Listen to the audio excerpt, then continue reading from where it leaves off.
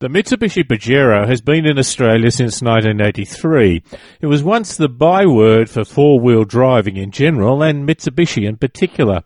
As we have moved from the image of four-wheel driving to SUVs, the Pajero has had to face much more opposition. There's always been Toyota, which still dominates the segment with the Prado and Kluger. The Mitsubishi Pajero is in 10th spot, but this is because they also now have the Pajero Sport, which is in 11th position in its segment. If you combine the two sales figures, Pajero would be in 5th place. But the Pajero Sport is different from the base Pajero. It certainly looks different. And it sells at a very competitive price, starting at $45,000 plus on roads. Makes the Ford Everest seem priced in the pure luxury class. Ian Crawford, the respected motoring journalist, and I have been driving the car.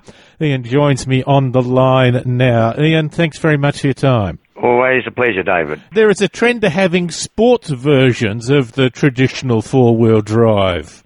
Certainly in the case of the Pajero Sport, it's got the word sport in its name, as does Range Rover Sport and Land Rover Sport and others, but it doesn't really mean it's a sports car. It's a very capable SUV. It's not a sports SUV like Audi's SQ5 or its soon-to-arrive SQ7. But it is a real advance on the old Pajero. We've had Land Rover Sport in the Discovery, and they've also got their Range Rover Sport. It's really going a bit beyond the traditional boxy versions into more stylish models. Now, the new Pajero Sport is based on the Triton, I believe. Yes, David, it is on the Triton platform, and there is a bit of a tendency for companies to do that. The Everest, the Ford thing is on the Ranger platform. The Isuzu MU-X is on their Utes platform. The Fortuner from Toyota is on the Hilux platform, and Colorado 7's on the Colorado Holden Ute platform. So there is quite a trend to use the platforms of their Utes a bit more widely. Do you like the look of this one? It is certainly more stylish than the boxy Pajero that is also in the fleet. I like the look of it side on and front on. I think the rear treatment's an acquired taste, and I haven't quite acquired it yet. I think the taillight treatment on the end's a little bit strange. If you think about some of the other SUVs like Volvos and some Nissan X-Trails, Honda CR-V, they tend to put the sort of taillights, if you like, up the C-pillar. With the Pajero Sport, it goes down the C-pillar onto the tailgate level with the bumper bar, so it looks rather like a sort of a red cat's tail hanging down to me. But certainly from the front, it's got the Mitsubishi Dynamic Shield, as they call it, grille and frontal treatments, very chromy and got quite aggressive styling. We first saw that look on the latest Outlander, so I think it works very well, pretty well all round, except my jury is still out on the rear treatment. I struggle a bit with the back. It looks like a torch, a long, thin torch, both sides of the stoplights going all the way down. I think the sloping line of it's pretty good on the roofline, almost a little bit like the Range Rover Evoque compared to the boxy shape of the traditional version of the Pajero. What about the engine and the gearbox options? Do you have much there? Yeah, the engine is an all-new 2.4-litre four-cylinder turbo diesel, 133 kilowatts and 430 newton metres. They've mated it with a great new 8-speed sequential sport shifting automatic, and the two work beautifully together. It's a very fuel-efficient engine as well, way better than the old Challenger, which is the Mitsubishi that it replaced.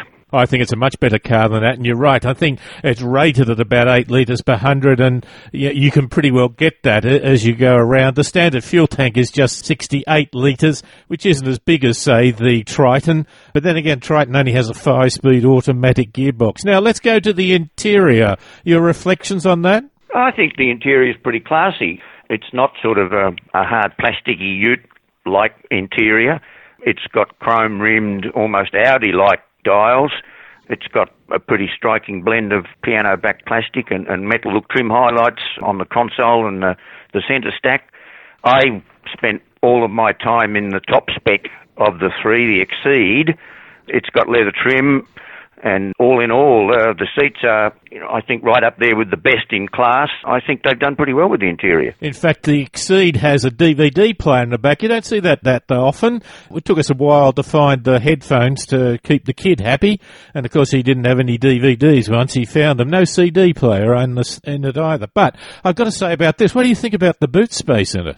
It's not class leading, but it does have 673 from the floor to the top of the rear back seat. And if you drop the rear seat down, at the moment it's only a 5-seater, but there is a 7-seater coming. If you drop the second row rear seat backs down, you get 1,624 litres, which is pretty good. I think the fact that a 7-seater is coming is an important point. It's not that we have necessarily a lot of big families. I think people just like the opportunity to be able to carry the kids' friends around with it as well. 3 models. Let's have a look at the features in some of them. Anything good in the base model GLX? Well, you've got rear view camera and reversing sensors. You've got a 7-inch colour touch screen with voice control. That's fairly tricky these days. You've got electric park brake and a digital radio, which is not much good outside capital cities at the moment. I do like the fact that you do have a tilt and telescopic steering wheel. That's a very good point. I get very annoyed when I get in some of the utes and the ute-based SUVs that don't have reach adjustment for the steering wheel, just height adjustment, because I've always said dialing up the perfect driving position is absolutely essential for good driving and comfortable driving. And I'm very pleased that the Pajero Sport has got that. Yeah, I think the Everest from Ford doesn't have that, which is a shame. Moving up, what about the mid-range GLS? A few extra features in that? Yeah, well, your air conditioning becomes dual zone, so it's more comfortable for all of the passengers. You get leather trim, you get electric seat adjustment for the 2 front seats, and dusk sensing headlights. There's a few range of features there that I think are quite helpful, but you spent a lot of time with the top-of-the-range Exceed. What's that got? That adds things like blind spot monitoring, which is excellent, especially on freeway driving. It's got forward collision mitigation, what Mitsubishi calls its ultrasonic misacceleration mitigation system, heated front seats with power adjustment, and an 8-speaker audio system. It's got electrochromatic revision mirror and all-round monitoring, and the rear seat DVD entertainment system. It's interesting, of course, typically of most cars on the market, it is the extra safety features that you get actually in the very top model. Okay, if it's pretty good inside and got a fair number of features, how does it drive on the road? To compare it with either its namesake, the old tried and true Pajero, and the Challenger that it's replaced, it's like chalk and cheese. It's a way more sophisticated vehicle than either of those vehicles. It's quiet and refined. The engine works a treat with the 8-speed automatic. It doesn't pitch and roll much, doesn't wallow on corners. It's a very well-sorted vehicle. Hill start ascent and trailer sway control. If you've got a trailer with electric brakes, I think that's rather good. And adjustable speed limiter. There's a range of things for it. Off-road, I've heard that it's pretty competent. On the national media launch in December last year, we went on the Stockton Bight Sand Dunes near Newcastle, as well as some pretty challenging bush tracks in the state forest in behind Maitland, and the new Pajero Sport absolutely covered itself in glory. The sand, which I hadn't been on before, as I said, was the way it handled that was just spectacular.